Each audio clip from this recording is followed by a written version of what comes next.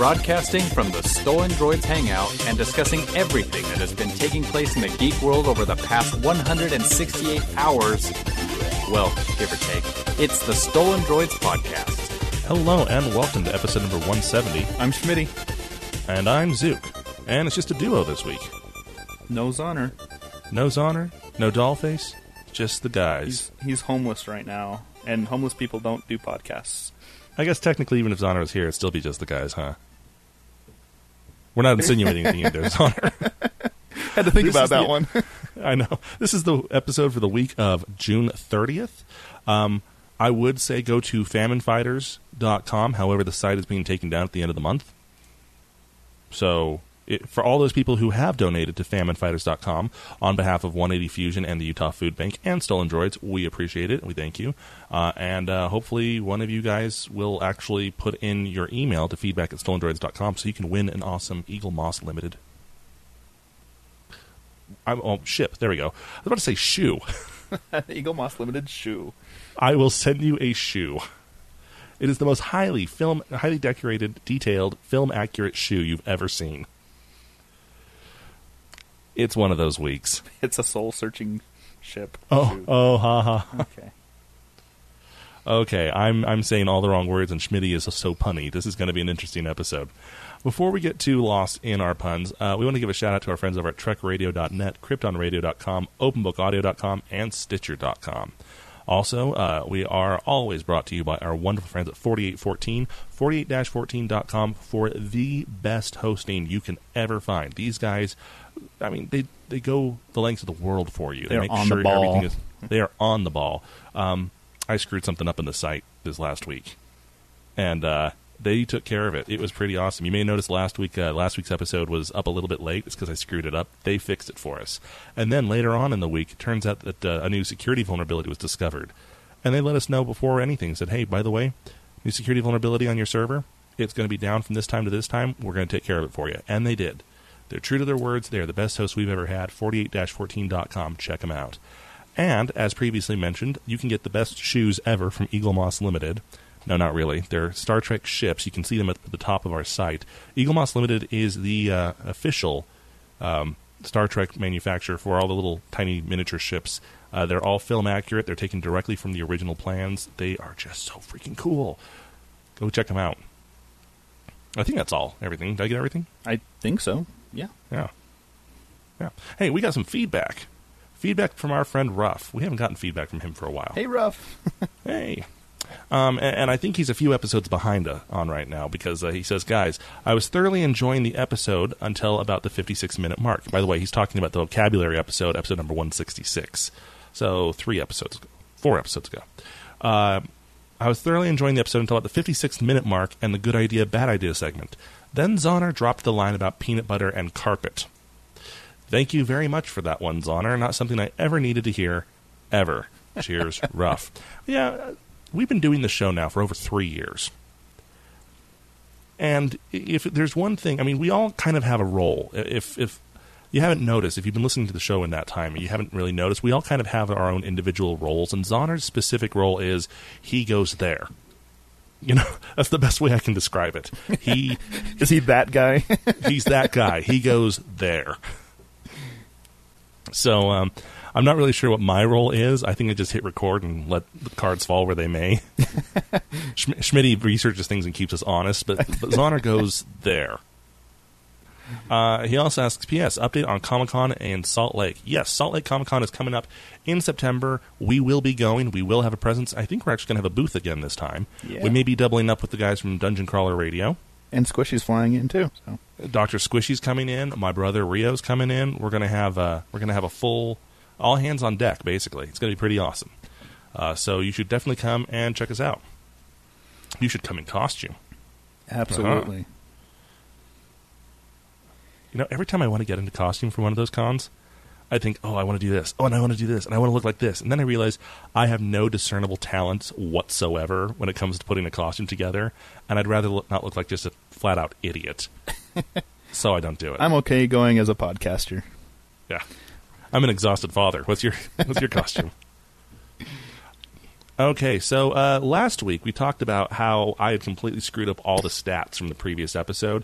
This week we need to talk about how we completely screwed up not talking about the Amazon phone last week. Well, you did say there wasn't a lot of big news, and so you weren't wrong.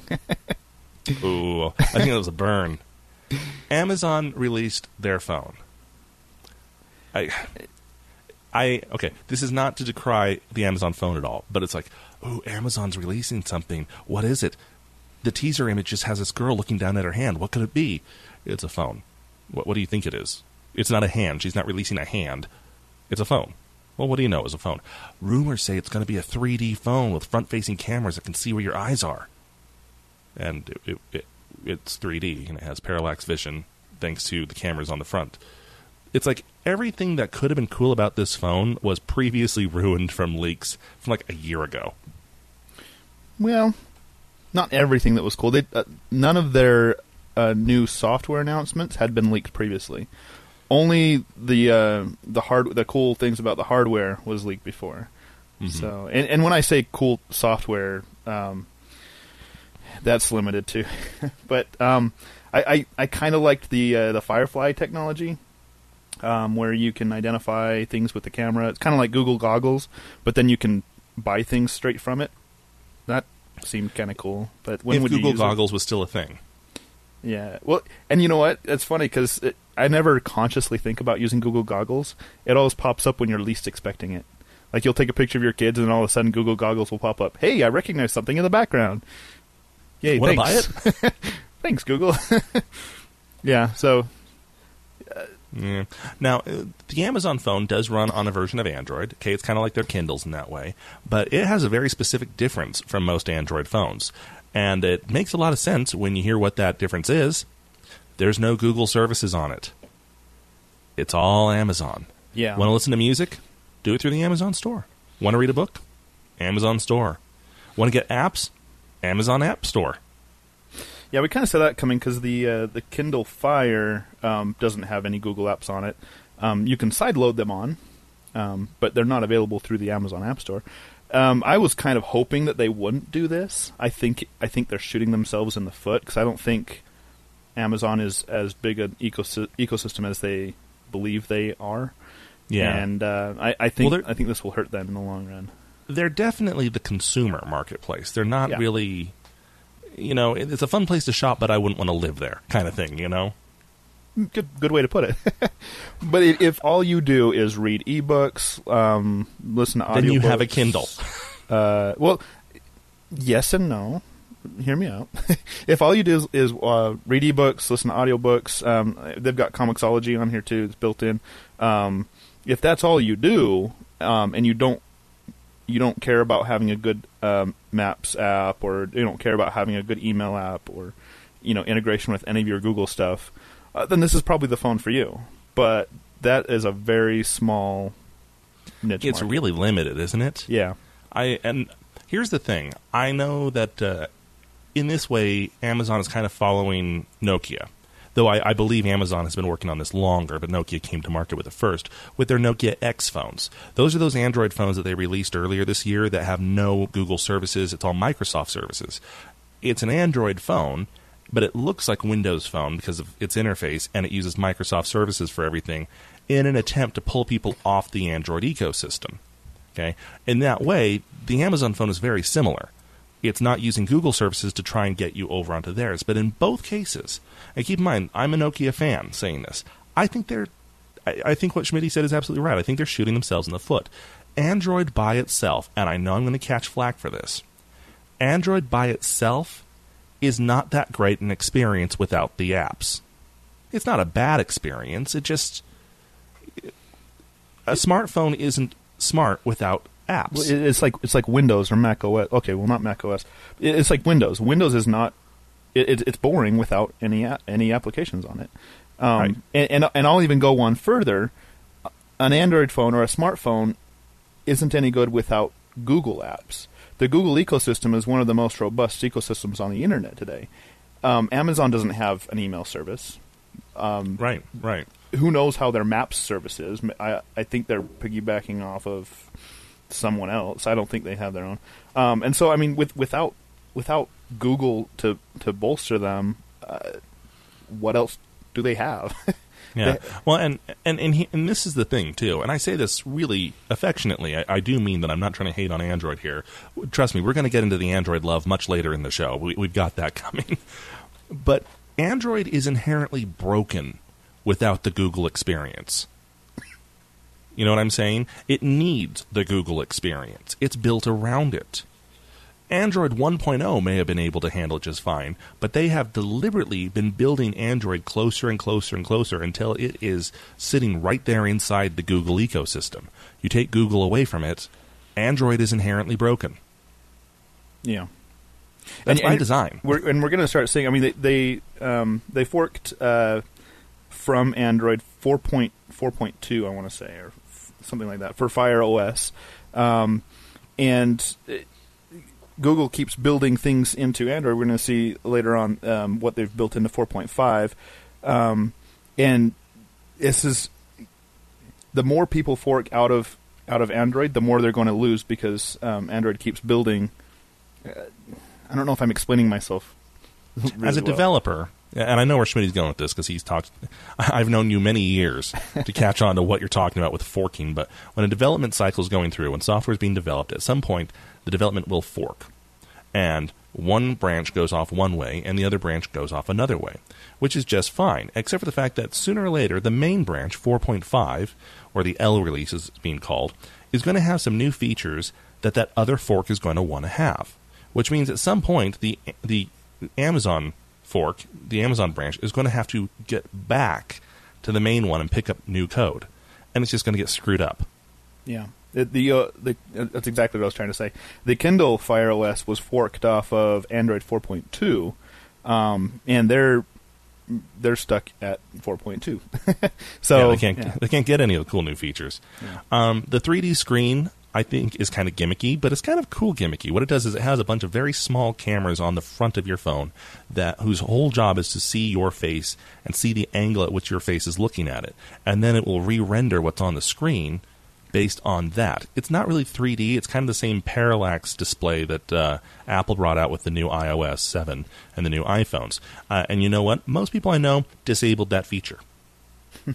Yeah. It was kind of one of those, oh, that's cool, I guess. I don't care. It's killing my phone and my battery life. Yeah. They are implementing it in a few ways that I think could catch on if this technology catches on itself. But there's one feature that I was really impressed about where they're looking at a map, and all they have to do to see extra information about places they've searched for is just tilt the phone a little bit, and they get little Yelp overlays on the map. Tilt it back the other way, and you get traffic information, you know. And then they also implemented it into Amazon item results. If you're looking at a product on Amazon, and it has one of those 360 rotating views, all you have to do is tilt your phone a little bit and you get that 360 view as if it's sitting there on your phone. I thought that was really cool. It is a little gimmicky, but there are ways to use it. And those cameras are cheap enough that any manufacturer could put it in their phone. So yeah, that's true. They are very, very cheap cameras. They're not what you'd use for a selfie. Right. Don't ever take a selfie, just saying. Okay, it sounds like we're kind of glossing over the Amazon phone. We give a lot of other phones more time, but hardware-wise, there's not a whole lot that hasn't already been leaked for a year. Spec-wise, it's kind of middle of the road. It's no Galaxy S5, you know. Mm-hmm. And whether or not it's for you, time will tell, because it really isn't that much cheaper than any of the other phones. If Grandma has a Kindle and a feature phone, and you want to upgrade her to a smartphone, get her a Windows phone. No, I'm dead serious. You can get a Windows phone for like $50 off contract. There's a Kindle app for it. Right, but she's already used to the Fire OS. I was going to say upgrade to an Amazon. You saw where I was going with that. And I know we're taking a lot of time on this, but this is my point. Too much time. They're not bringing anything to the market you can't get for cheaper from someone else. Yeah. I don't know. It seems like a bit of a misfire. Speaking of a misfire, Microsoft announced a new cool little feature that they're baking into Internet Explorer 11. I know, a lot of people groan when we talk about Internet Explorer 11 news. And yes, I know, of everyone at Stolen Droids, I am the Microsoft fanboy. I get that. But the new little feature here is kind of one of those dumb little head-scratching things that we're expected to care about, but no one does, because the new version is going to have the ability to sync passwords across Internet Explorer sessions. That's mind-blowing. Since I've been able to do that since 5 years ago, I've been able to do that. It's not entirely sure how they're going to do this, because currently Chrome does this by having you sign into the browser, right? Opera does this by having you sign into the browser. Firefox does this with a third-party plugin that's baked right into the browser, which you can sign into. The point is that when you sign in, it syncs everything across. I honestly don't know if Safari does this. I truly don't. If we have any Mac users out there who use Safari all the time, let us know, because I truly am interested. I don't know if it does that or not. I would think that your iTunes or your Apple ID would accommodate something like that, but last time I used Safari was so long ago it wasn't in there. Most Mac users I know use Google Chrome, so this is true. Now the reason I bring this up is because Internet Explorer you don't sign into. No, not the browser itself, but aren't you already in the Microsoft ecosystem? Sometimes, if I'm in Windows 8, and if I'm in Windows Phone 8, then it will. Yeah. Now, in that way, I guess it could kind of work, but in that way also, Internet Explorer already does that. Mm-hmm. Yeah. Now, the people I've talked to about this over the week, I know some people who are ambivalent about Internet Explorer, and I have people who just have this irrational hate towards it because someone told them that Internet Explorer 6 sucked and they should never use Internet Explorer. Yes, Internet Explorer 6 sucked. That was 7 6. And 8. And 7 and 8. 9 was okay. 10 was better. 9, you could tell they actually put effort into it. Yeah. 10 was a bit better. 11 is a complete new animal. But get with the times, people. It's not 6 anymore. It's not Internet Explorer. That being said, this is a feature that many other browsers have left behind in the dust. When Chrome came out with it, it was revolutionary. It was just unheard of. It was so nice. And then Firefox followed soon after. Yeah. Well, Firefox couldn't. That was during their dark era, when they had so many plugins and everything was wrong.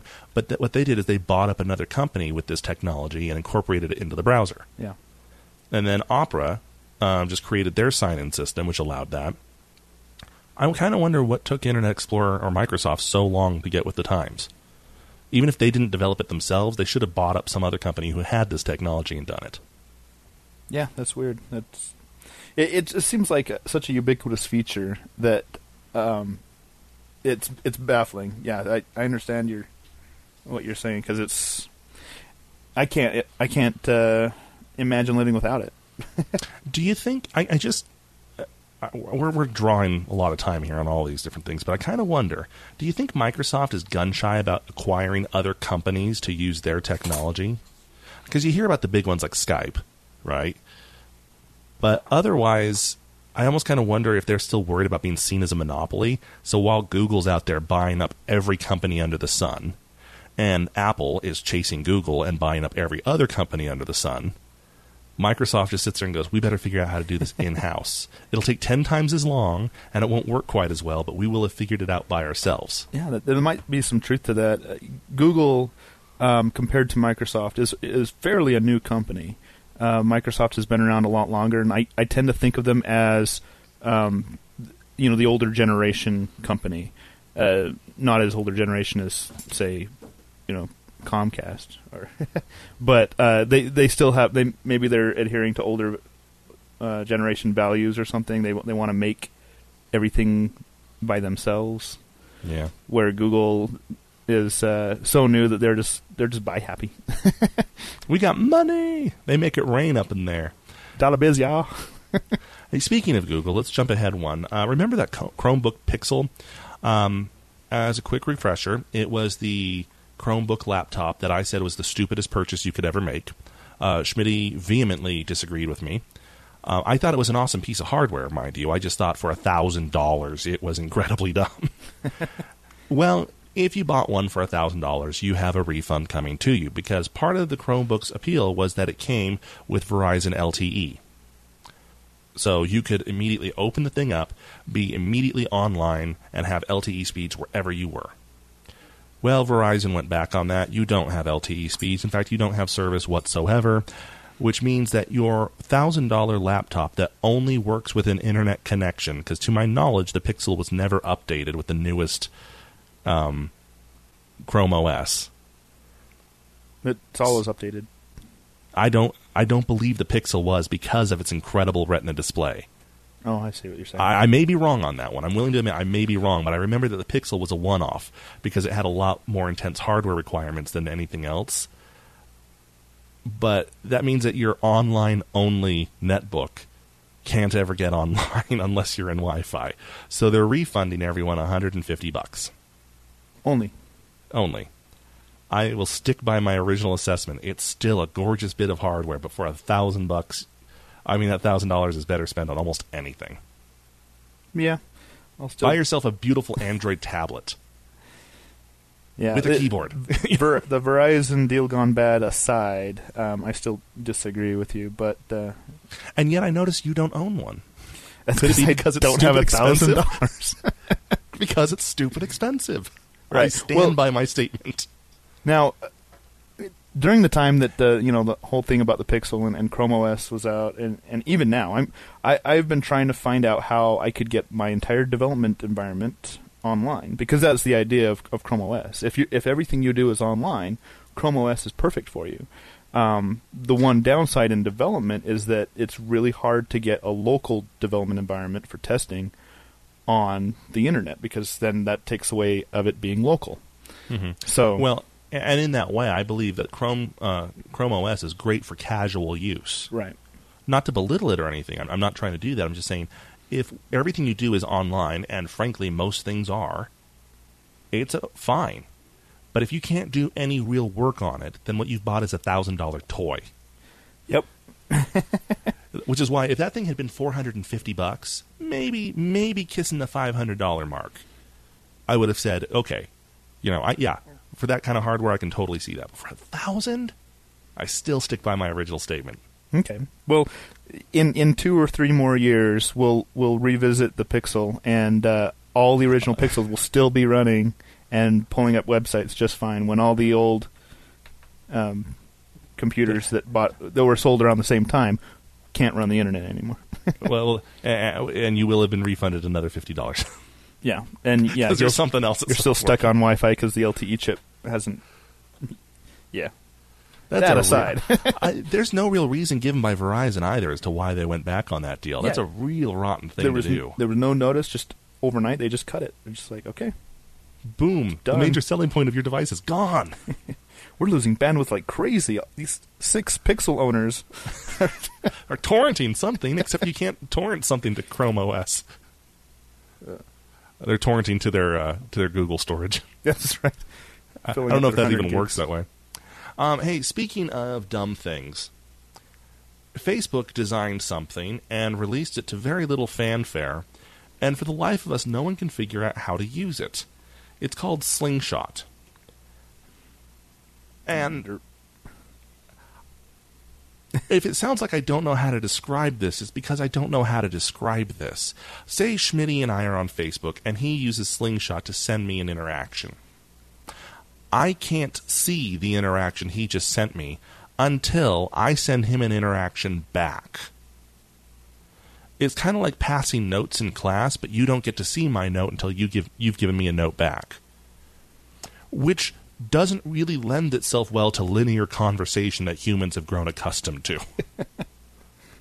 Yeah, imagine the frustration if someone comes up to ask you a question, and you can't hear the question until you give them an answer.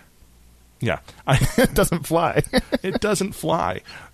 So many people were confused by this, going, what on earth is this supposed to be? Is this like a Snapchat wannabe, or what are they trying to do? So Facebook came back and said, well, you're using it wrong. It's not actually meant to be used that way. It's meant to be a way to share experiences. Okay, 1, that excuse didn't fly when Steve Jobs said it. And if Steve Jobs can't make an excuse fly, Facebook has no chance at it. Are they going to come out with a new case to put over your slingshot? Yeah. Sorry, you're holding Facebook wrong, dude. Yeah. Two. Go ahead. Two. What do you mean share experiences? Like Schmitty just said, you can't share an experience with something that you didn't get in the first place. Yeah. Thinking on my toes here, because I didn't think about this before while reading this. When they say share experiences, maybe what they mean is you're at a party with someone, or you're at, say, Disneyland with someone, and you're taking pictures of things together. Yes, you know what? That still doesn't work. Never mind. How you like, Schmitty, it's never going to work. I was trying to just give them the benefit of the doubt, but that's not going to work. Sorry. Facebook rolls out a lot of weird things, okay? And they're always self-serving. You can always tell. I mean, there's not even any pretense. You can see when Facebook rolls something out, they're getting this advertising information for me. They're using this to cross-reference things so we can better index each other or ourselves. They're delivering targeted advertising directly onto my phone or my earbud or whatever. But even this one, I'm looking at going, what on earth were they thinking? How does this even serve them?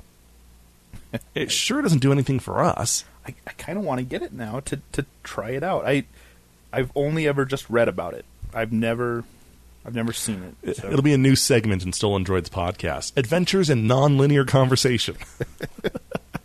We'll do an entire podcast that way. You can't hear the podcast until you send us feedback about the podcast you can't hear.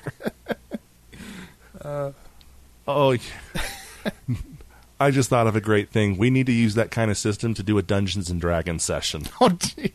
Like, we don't know what we're reacting to. The DM hasn't actually given us what's happening until we've just randomly done something. And then the consequences befall us. That could be really, really funny or really, really bad. It's the most short-lived one ever as everyone goes flying off a cliff. Okay, we've spent some time on that. We're investing a lot of time in these headlines. Nest has announced their new developer program. This is all at once totally scary and totally awesome. It's scary because the new development center will allow your Nest, if so programmed, to track you and everything you're doing whenever you're near the house. That sounds kind of Orwellian, I get that, but it's really awesome because some of the things that they were talking about are just mind-boggling, okay? If you have the right kind of car or a car that has the right kind of system and they've engaged in the developer program, your Nest knows when you're almost home. And so it knows to start getting the temperature of the house just right for you.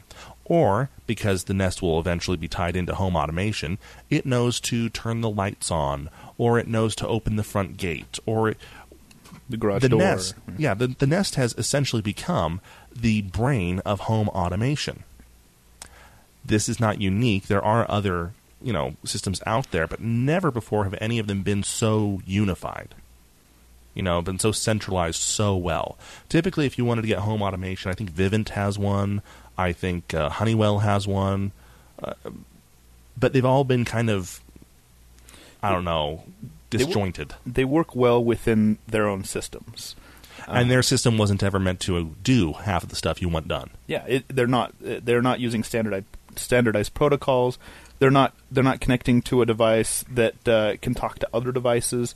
And so if you do want to link it in with your home automation, you have to know what you're doing and know something about electronics and programming and electronics, soldering. That's what I'm talking about when I say electronics. So with Nest and Google, only Google has been able to pull this off, and because of their huge ecosystem. Here's a perfect example, okay?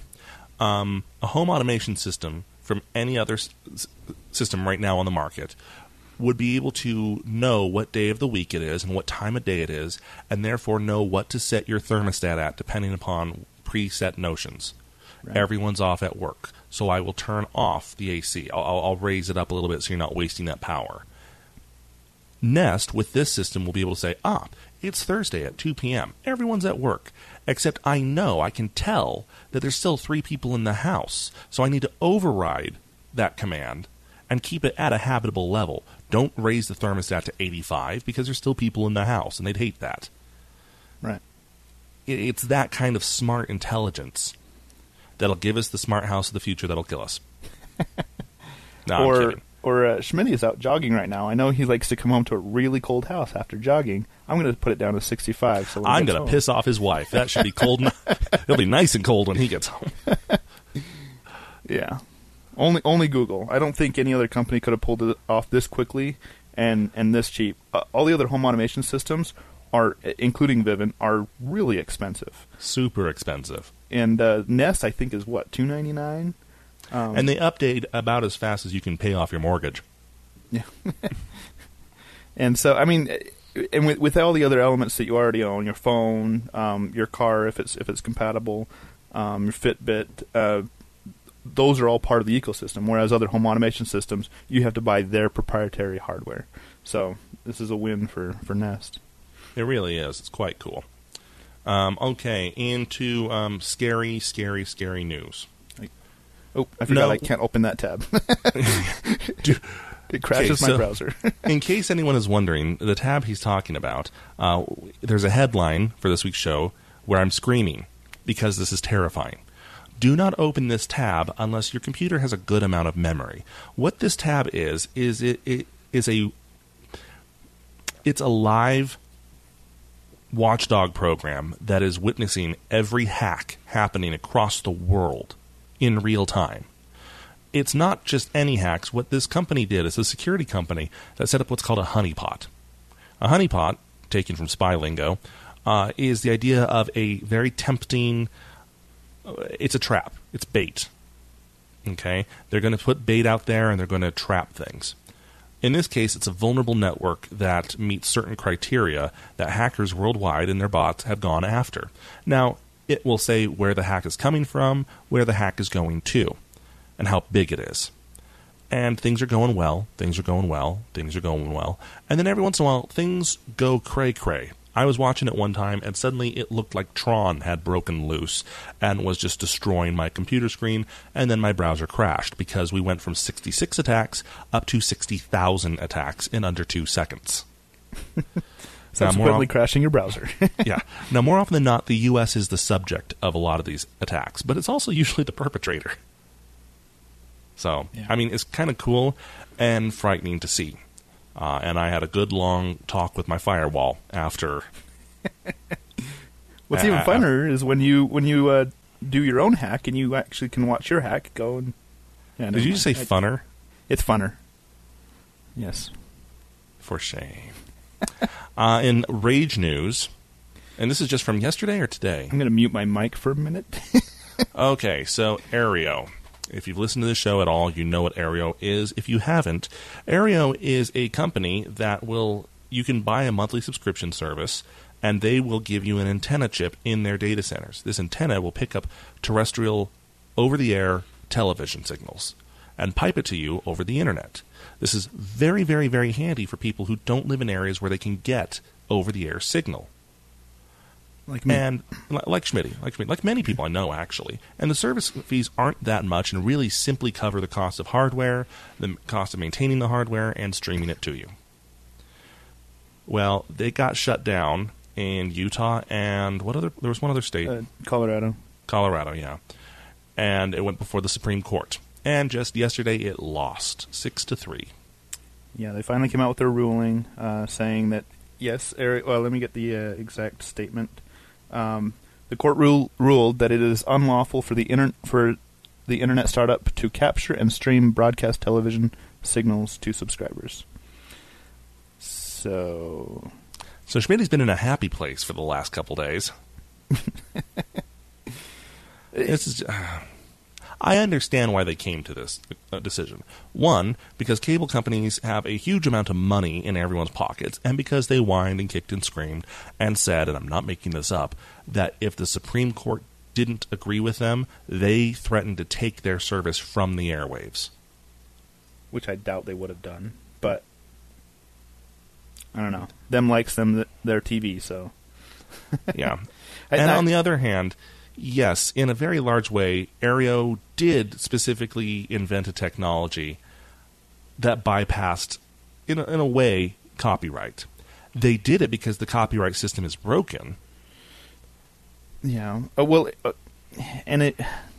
the law, the way that it was written, is still open to interpretation. The big words, not the big words, but the words that were in question in the law was public and what was the other one?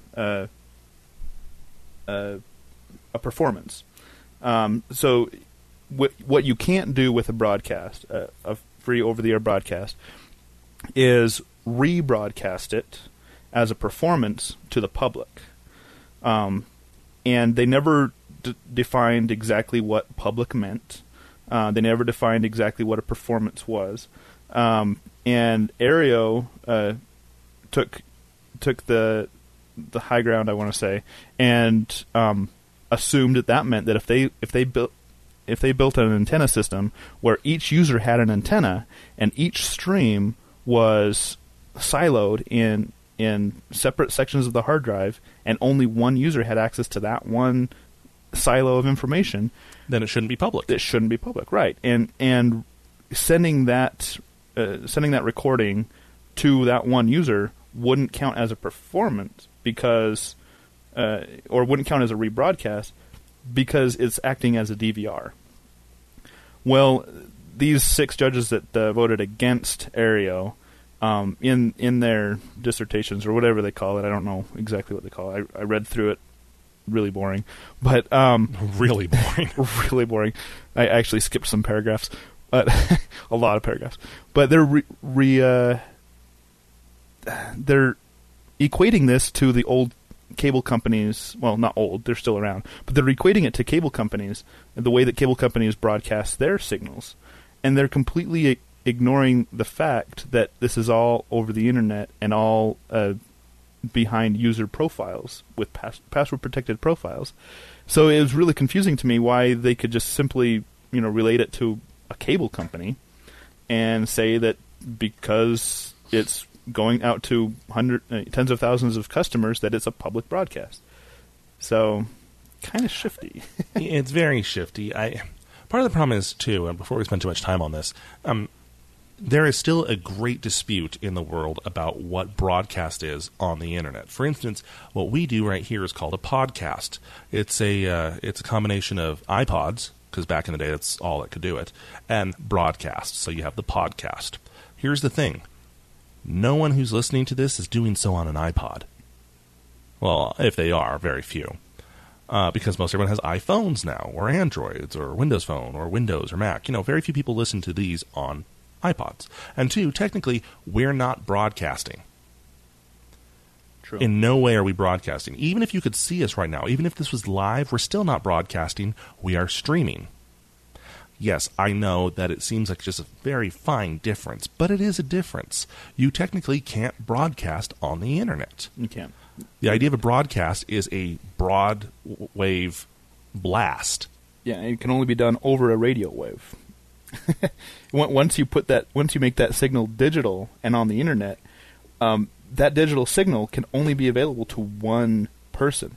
Now, whether or not, like Zook said, if you're watching us live right now, it's still not a broadcast because you're receiving that stream individually to your through your ISP to your computer. Everyone else that is receiving it is also receiving an individual stream. It's not the same stream that you're getting. So it can't be called a broadcast, and I think that's where they're mixing terminology. And they're not the only one, because even every year when we get nominated for the Podcast Awards, by the way, thank you for that, everyone. Even then, people who are podcasters say technically we're not podcasters because that's the wrong word, but we stick with it anyway because no one knows what else to call it. Right. And I think that's the real problem Aereo is facing right now is they're not broadcasting, but no one can really say exactly what it is they are doing. Well, we know kind of what it is, but there's just not a catchier term for it. There's no category for it. Right. The rules that currently exist don't cover it. We're recording audio and distributing those audio files through a download system, not unlike, I don't know, the internet. And so that's what it is, but there's no catchy term for it. And the internet isn't new. It's been around for over 40 years now. But the internet as we know it is the new. World Wide Web, yeah. it's under a decade old. The internet that we know right now is under a decade old, and unfortunately, that tends to hurt us in the short run, and probably in the long run in this case, because laws just can't keep up with it. So. Well, and in truth, what's happening here is this is a type of service that does not fall into any other category, that they are shoehorning into an older category that basically, makes it illegal. Yep. So, another decision that was made by the Supreme Court that same day that wanted back a couple brownie points. We'll give it a couple kudos for this. They have voted unanimously that cops cannot search your phone without a warrant. This is very important because there was a time, I want to say just a year and a half ago, when cops would have on their persons in certain jurisdictions, in certain states, a phone scanner that they could plug your phone into and immediately pull everything off of. They didn't need a warrant. They didn't need probable cause. They could have pulled you over for a broken tail light. And if your phone was there, they could immediately search it. They could tell if you were texting or talking while driving. They could find illicit data on there that would implicate you for other crimes. So it was pretty scary what they could do with it. Yeah. Now the Supreme Court has ruled that no, you can't do that without a warrant now, which is good. That's important. Most people don't know they can't even search your car if you say no. You shouldn't say no because then they'll get a warrant. But probable cause, right? Yeah, exactly. But yeah, so there's that. At least that's kind of good. Our final little headline here before we get into Google I/O is a bit of contradicting information here. According to Ann Coulter, no one watches soccer because soccer is unmanly and it's un-American and only European wussies watch soccer. Well, except for evidently everyone who watches soccer because the ESPN Go and the ESPN web app combined clocked 1.7 million viewers for the U.S.-Portugal game that happened on Tuesday. For reference, the amount of people who watched the Super Bowl on ESPN Go or the ESPN web app was 1.1 million. Now, and the article is quick to point this out, to be fair, Super Bowl happens on Sunday night when more people are home in front of the TV, and the U.S.-Portugal game happened...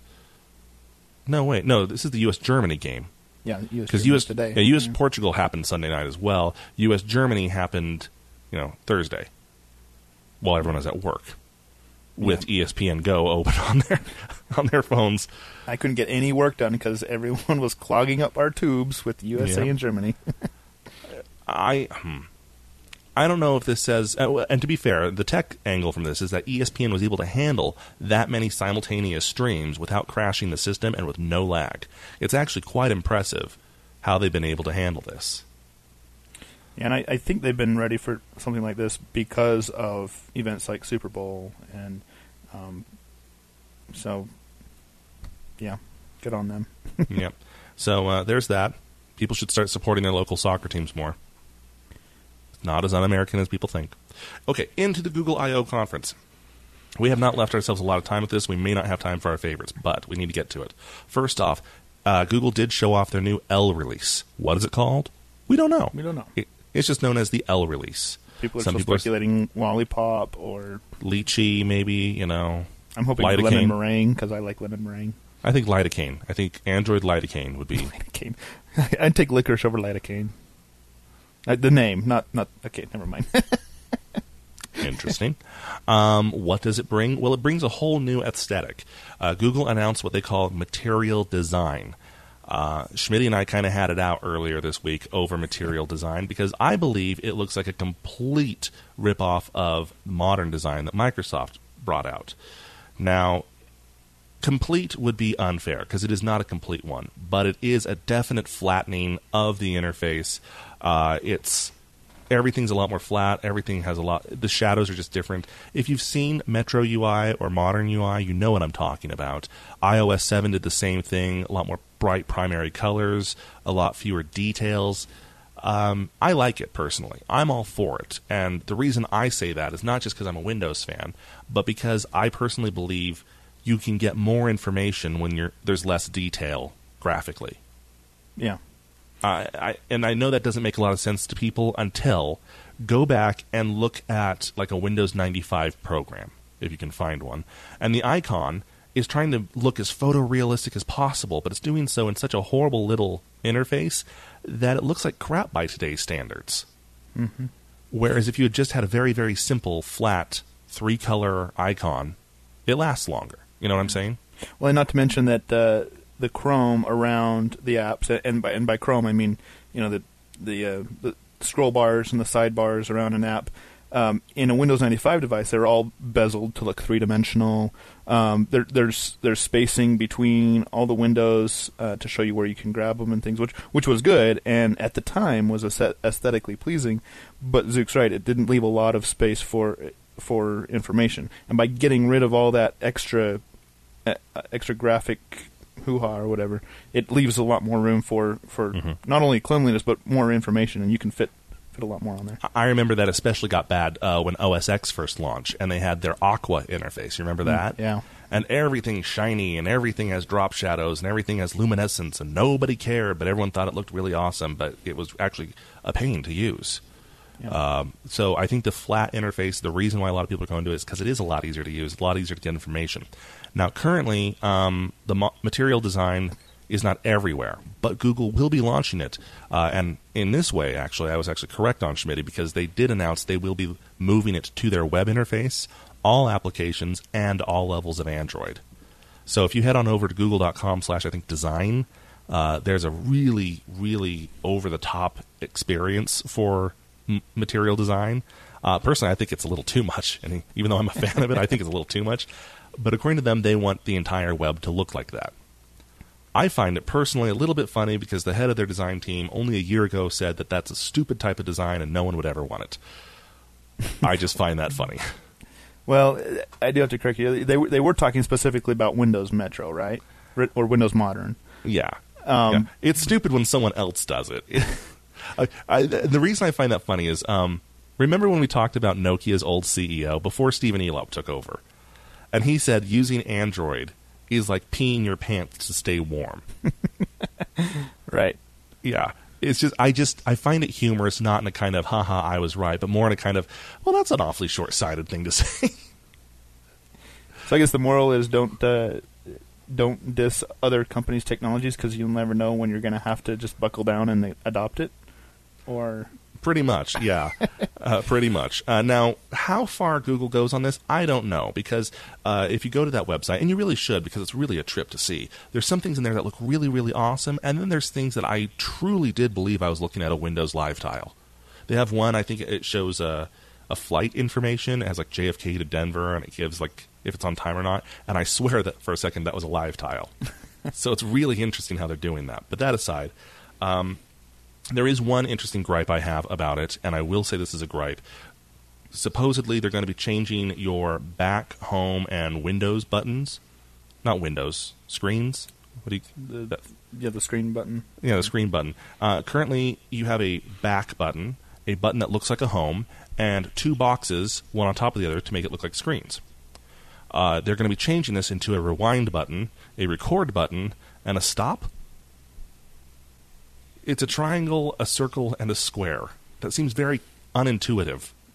It sounds like a Sony product. It does, doesn't it? Like my first Sony. I don't know if they're going to keep that. I don't think they will. I hope they don't. Because it's really bad, actually. Yeah. But in every other way, it actually looks quite impressive. And it will be unified across the Google interface on the web, Android TV, which we haven't even gotten into, Android Wear, which we haven't gotten into, Android Auto, which we haven't gotten into. One interface to rule them all. Kind of cool. Another thing they announced was Google Fit. It is exactly what it sounds like. Yep, a platform of tools to help you get fit. Now, I was kind of disappointed not to see any hardware, and I kind of wonder if... It makes me wonder if there will be any hardware, or if this is all just going to be built into Android Wear. They didn't even say. They just gave us the information on the platform, and that was it. I kind of get the feeling here, between this and Apple's Worldwide Developer Conference with their new Fit Passbook and whatnot, I get the feeling that they don't so much think this is something people want. They're just more interested in screwing with Samsung. Well, good point. Yeah. Because, I'm sorry, I'm not saying that people who use smartphones are lazy or don't work out or don't care about their fitness. That's not what I'm saying at all. But I am saying I don't see people at the gym on their treadmill gripping their Samsung S5 to check their heart rate. Right. Well, no, because the Galaxy Gear does that for them. You know what else does? The treadmill. You know what else does? 2 fingers. Every time I grip the treadmill to get my heart rate, it says, "Do not hold the treadmill while you're running." I'm like, well, that kind of defeats the purpose, doesn't it? That's the wrong section of treadmill. You're holding it wrong. Yeah, Facebook.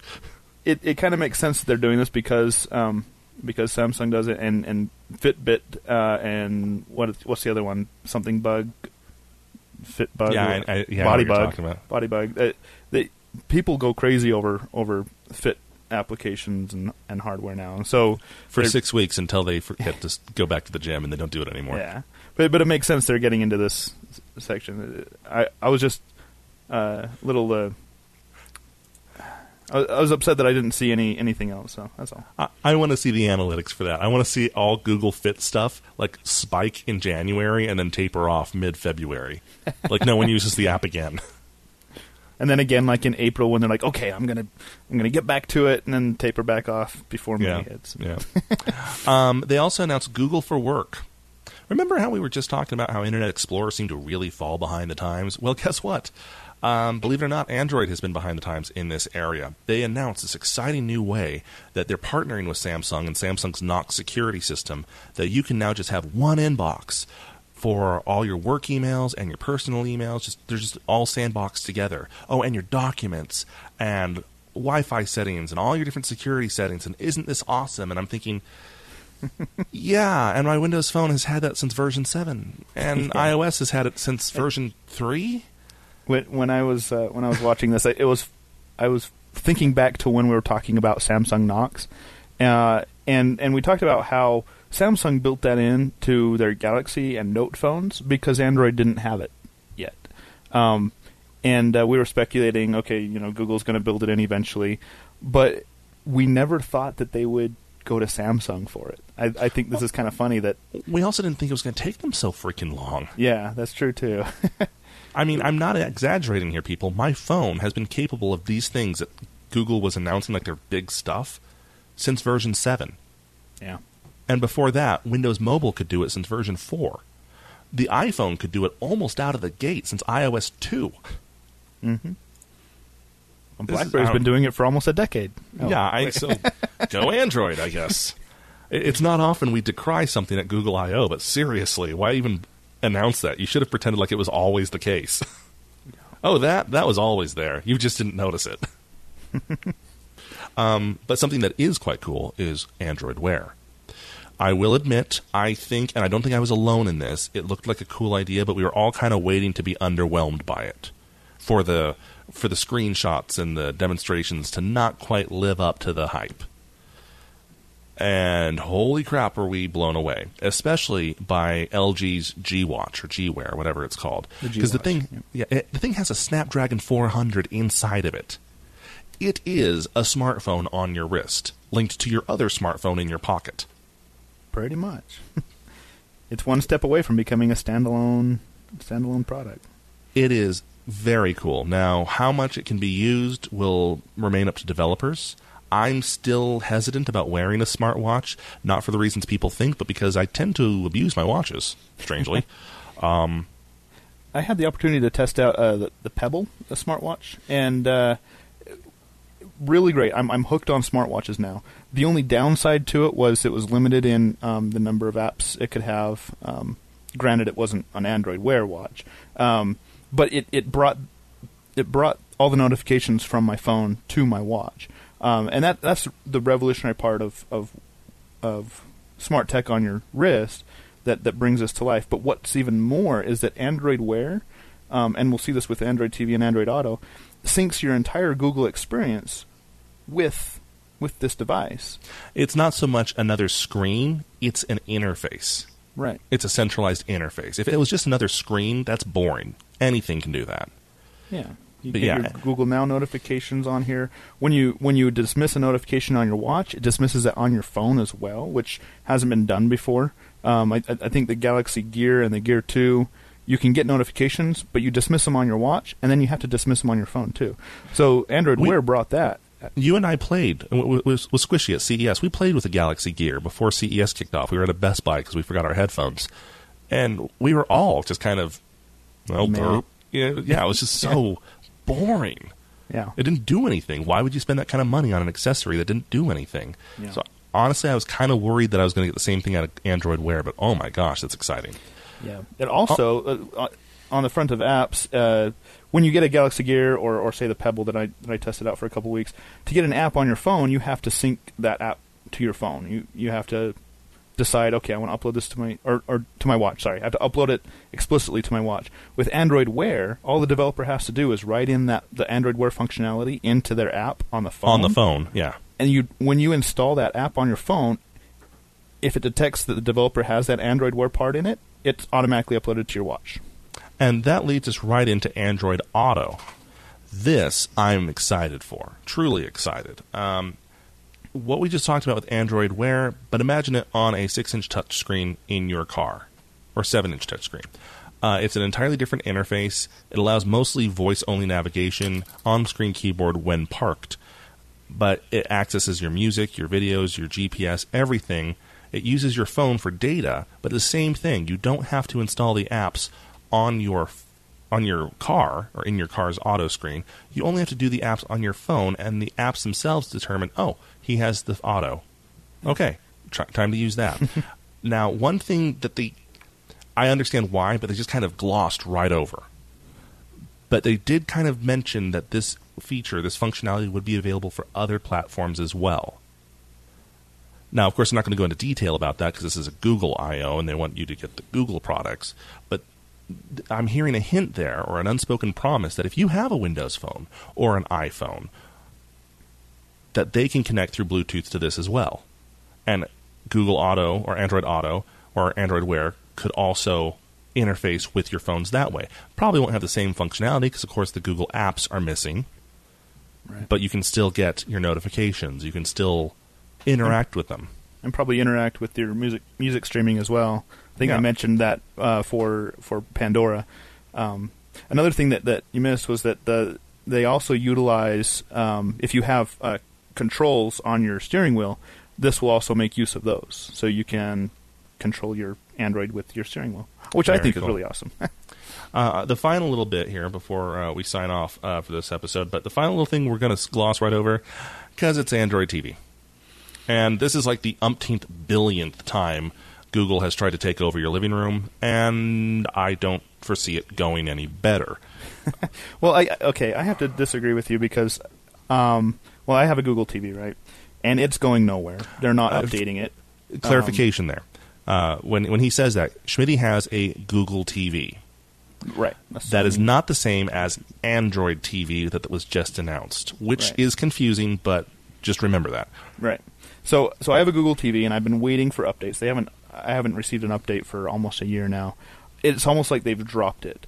So I personally was excited about Android TV when they announced it, but they didn't really give that much information on it. It looks like it's driven from your phone.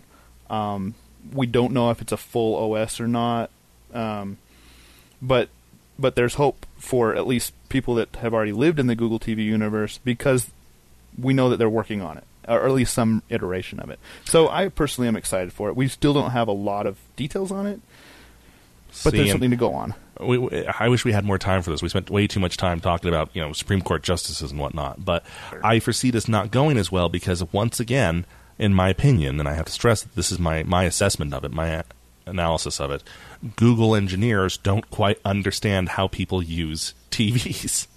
Right. Like we saw with the Nexus Q, like we see to a small degree with the Chromecast. It's great for presenting one person's content to many people. Yeah. It is not great for sharing common content to everyone. Well, that's not what they're not trying to do that here. So right, but they should, because they'd kill it if they could just do that. The Fire TV, the Apple TV, the Roku, they've all figured out a formula that Google would slaughter them at If only Google could figure it out. Right. Instead, if you have content on your phone or tablet, you can stream it to the TV and everyone can see. So, that's my takeaway from it. We want everyone else's. Let us know. Feedback at stolendroids.com or give us a call at 801-917-GEEK. We have gone long this episode. We're going to have to trim it down. So we will get you favorites next week. Poor Schmitty has had his favorite in the wings waiting for its time. We will give it to you next week. But until next time, cheers. End of line. This has been a Stolen Droids Media production.